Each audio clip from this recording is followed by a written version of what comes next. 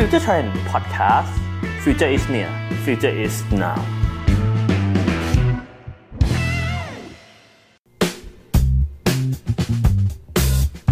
สวัสดีครับขอต้อนรับเข้าสู่ 5 Long Learning Podcast 5 นาทีที่คุณจะไม่หยุดเรียนรู้กับผมเพชรศิรวิทย์สิงหาพลผมเชื่อว่าคุณผู้ฟังเนี่ยก็น่าจะเคยได้ยินกันมาบ้างนะครับว่าทุกวันนี้เนี่ยสิ่งที่กลายเป็นทรัพยากรที่มีมูลค่ามากที่สุดในโลกเนี่ยคือข้อมูลหรือว่าคำอย่าง data is the new oil ที่เป็นเช่นนั้นก็เพราะว่าทุกวันนี้ครับข้อมูลของพวกเรารวมถึงข้อมูลต่างๆที่มันมีอยู่ในสภาพแวดล้อมเนี่ยได้ถูกใช้ไปเพื่อช่วยในการขับเคลื่อนธุรกิจครับเราจะเห็นธุรกิจที่ประสบความสำเร็จต่างๆเนี่ยอย่าง Google Facebook Amazon หรือบริษัทเทคโนโลยีอีกหลายเจ้าเลยครับต่างก็เป็นบริษัทที่ใช้ข้อมูลในการทำธุรกิจเราน่าจะเคยได้ยินเรื่องของการยิงแอดนะครับผมที่ใช้ข้อมูลของเราเป็นพื้นฐานในการตัดสินใจว่าเราจะได้เห็นโฆษณาไหนเนี่ยที่เราเห็นแล้วน่าจะมีโอกาสกดเข้าไปดูมากที่สุดด้วยหรือการออกแบบสินค้าใหม่ๆครับผมจากข้อมูลทางการตลาดเนี่ยที่ถูกรวบรวมไว้ผลิตภัณฑ์แบบไหนน่าจะขายดีจะเจาะตลาดในประเทศนี้ในเมืองนี้หรือว่าในพื้นที่นี้ควรออกแบบสินค้ายังไง Data เนี่ยได้ให้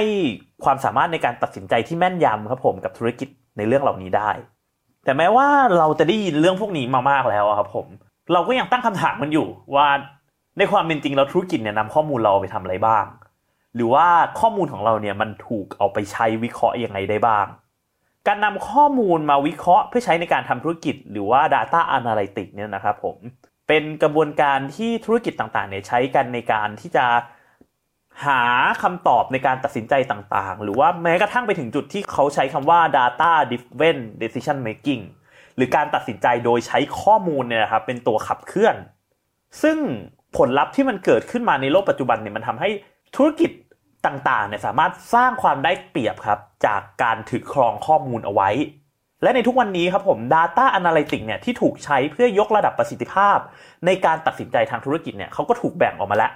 ว่ามันก็จะมีอยู่ประมาณ4ประเภทหลักๆด้วยกันครับอย่างแรกครับ Descriptive Analytics มันคือการวิเคราะห์ข้อมูลครับผมเพื่อสังเกตสิ่งที่เคยเกิดขึ้นมาก่อนหน้านี้ยกตัวอย่างเช่นการวิเคราะห์ว่าไตรมาสที่ผ่านมาเนี่ยยอดทางการตลาดเป็นยังไงหรือว่าวิเคราะห์ว่าสินค้าที่ประสบความสำเร็จ1ตัวนี้นะครับผม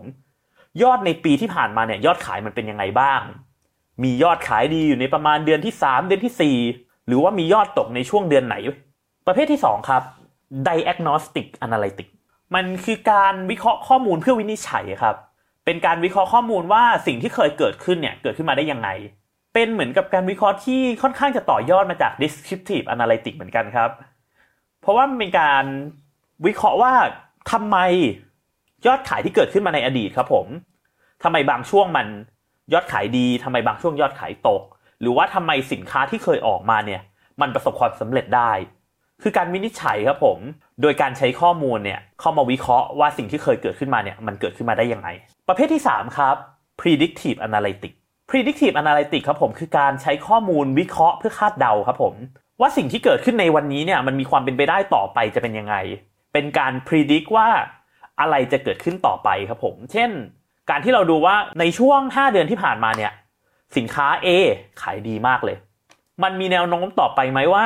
ใน3เดือนถัดไปเนี่ยสินค้า A ตัวนี้เนี่ยครับจะขายดีต่อไปเรื่อยๆการ predictive หลายครั้งครับผมจะมีการนำข้อมูลหลายชุดมาทับซ้อนกันเพื่อคาดเดา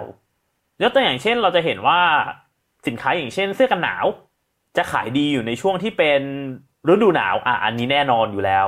Predictive Analytics ก็จะประมาณนี้แหละครับก็คือเราจะรู้ล่วงหน้าอยู่แล้วว่าโอเคต่อให้3เดือนที่ผ่านมายอดขายดีมากไม่ได้หมายความว่ายอดขายเนี่ยมันจะดีขึ้นต่อไปอย่างต่อเนื่องหรือว่าตลอดไปเพราะว่าเราเห็นแล้วจากข้อมูลของปีก่อน2ปีก่อนว่ามันก็มีแค่3เดือนนี้แหละที่มันขายดีแล้วยอดขายจะค่อยๆตกลงไปเรื่อยๆอันนี้ครับผมคือการนำข้อมูลเนี่ยมาเพื่อวิเคราะห์คาดการณ์หรือคาดเดาอนาคตครับและสุดท้ายแบบที่4ครับผม Prescriptive Analytics อันนี้เป็นการวิเคราะห์ข้อมูลเพื่อสร้างแนวทางครับผมเป็นวิธีการวิเคราะห์ข้อมูลเนี่ยที่ค่อนข้างซับซ้อนมากที่สุดแต่ก็เป็นวิธีการที่มีประสิทธิภาพมากที่สุดเช่นกันครับผมเอาเข้าจริงการวิเคราะห์ข้อมูลแบบนี้ครับผมสมองของมนุษย์เราอาจจะไม่สามารถทำเองได้ด้วยซ้ำแต่ว่าจำเป็นที่ต้องใช้กระบวนการอย่างเช่น Machine Learning หรือว่า AI เนี่ยเข้ามาช่วยวิเคราะห์เป็นการนำข้อมูลจำนวนมากครับเข้ามา วิเคราะห์ร่วมกันเพื่อตอบโจทย์ง่ายๆอย่างเดียวเลยครับหากเรามีเป้าหมายหนึ่งเราจะทำเป้าหมายนั้นสำเร็จด้วยวิธีการที่เร็วที่สุดได้ยังไง Prescriptive Analytics เนี่ยมันถูกใช้ในอะไรอย่างเช่นการยิงแอดของ Google นะครับ Google เนี่ยมีเป้าหมายก็คือต้องการที่จะนำเสนอโฆษณาที่เราเนี่ยจะกดเข้าไปดูเพราะฉะนั้นเนี่ย Google ก็เลยดึงข้อมูลครับผมจากประวัติการค้นหา Search Keyword ที่เราสนใจหรือว่าอะไรที่เกี่ยวข้องกับสิ่งที่เราค้นหาอยู่แล้วเนี่ยเข้ามารวมกันแล้วแสดงโฆษณานั้นออกมาให้เราเห็นเพราะมันมีแนวโน้มที่สุดที่เราจะกดเข้าไปดูอย่างเช่นเขารู้อยู่แล้วว่าเราเนี่ยเป็นคนชอบกีฬาเราติดตามบาสเกตบอลเราดู NBA แอดที่เขายิงเข้ามาใส่เราเนี่ยก็จะเป็นแอดของอาจจะเป็น Air Jordan รุ่นใหม่ของ Nike หรือว่ารองเท้ากีฬาต่างๆครับทั้ง4รูปแบบที่ว่านี้ครับคือรูปแบบของการวิเคราะห์ข้อมูลหรือ Data Analytics ที่ธุรกิจต่างๆเนี่ยได้ใช้เพื่อเสริมศักยภาพให้กับธุรกิจตัวเองและเป็นเหตุผลที่ทำให้ข้อมูลเนี่ยกลายเป็นทรัพยากรที่มีมูลค่าสูงมากและในขณะเดียวกันมันอาจจะเป็นเหตุผลด้วยนะครับว่าทำไมเราถึงต้องห่วงข้อมูลกันด้วยเช่นกันในหมู่คนที่สนใจในเรื่องของ Data หรือข้อมูลเนี่ยเขาก็ห่วงในเรื่องนี้ครับผมมันถึงได้มีประเด็นถกเถียงกันอย่างเช่นในเรื่องของ privacy ขึ้นมามากขึ้นในยุคหลังๆแล้วก็มีข้อสังเกตอย่างนึงครับที่เขาตั้งคำถามมากว่าถ้าเกิดมันเป็นเช่นนี้ต่อไปในอนาคตเนี่ยถ้าข้อมูลกลายเป็นสิ่งที่สร้างความได้เปรียบทางธุรกิจได้มากมายแบบที่ผมว่าไปมันจะกลายเป็นสิ่งที่ขับเคลื่อนหรือว่าเพิ่มความเหลื่อมล้ำในอนาคตหรือเปล่าในกลุ่มคนที่ครอบครองข้อมูลและสามารถทำธุรกิจให้ประสบความสำเร็จหรือว่าทำให้ธุรกิจเนี่ยมีศักยภาพในการแข่งขันได้สูงมากกับคนที่ไม่มีความสามารถหรือว่าไม่มีทรัพยากรที่จะครอบครองข้อมูลต่างๆเอาไว้ได้ครับผมเขาจะทำธุรกิจประสบความสำเร็จ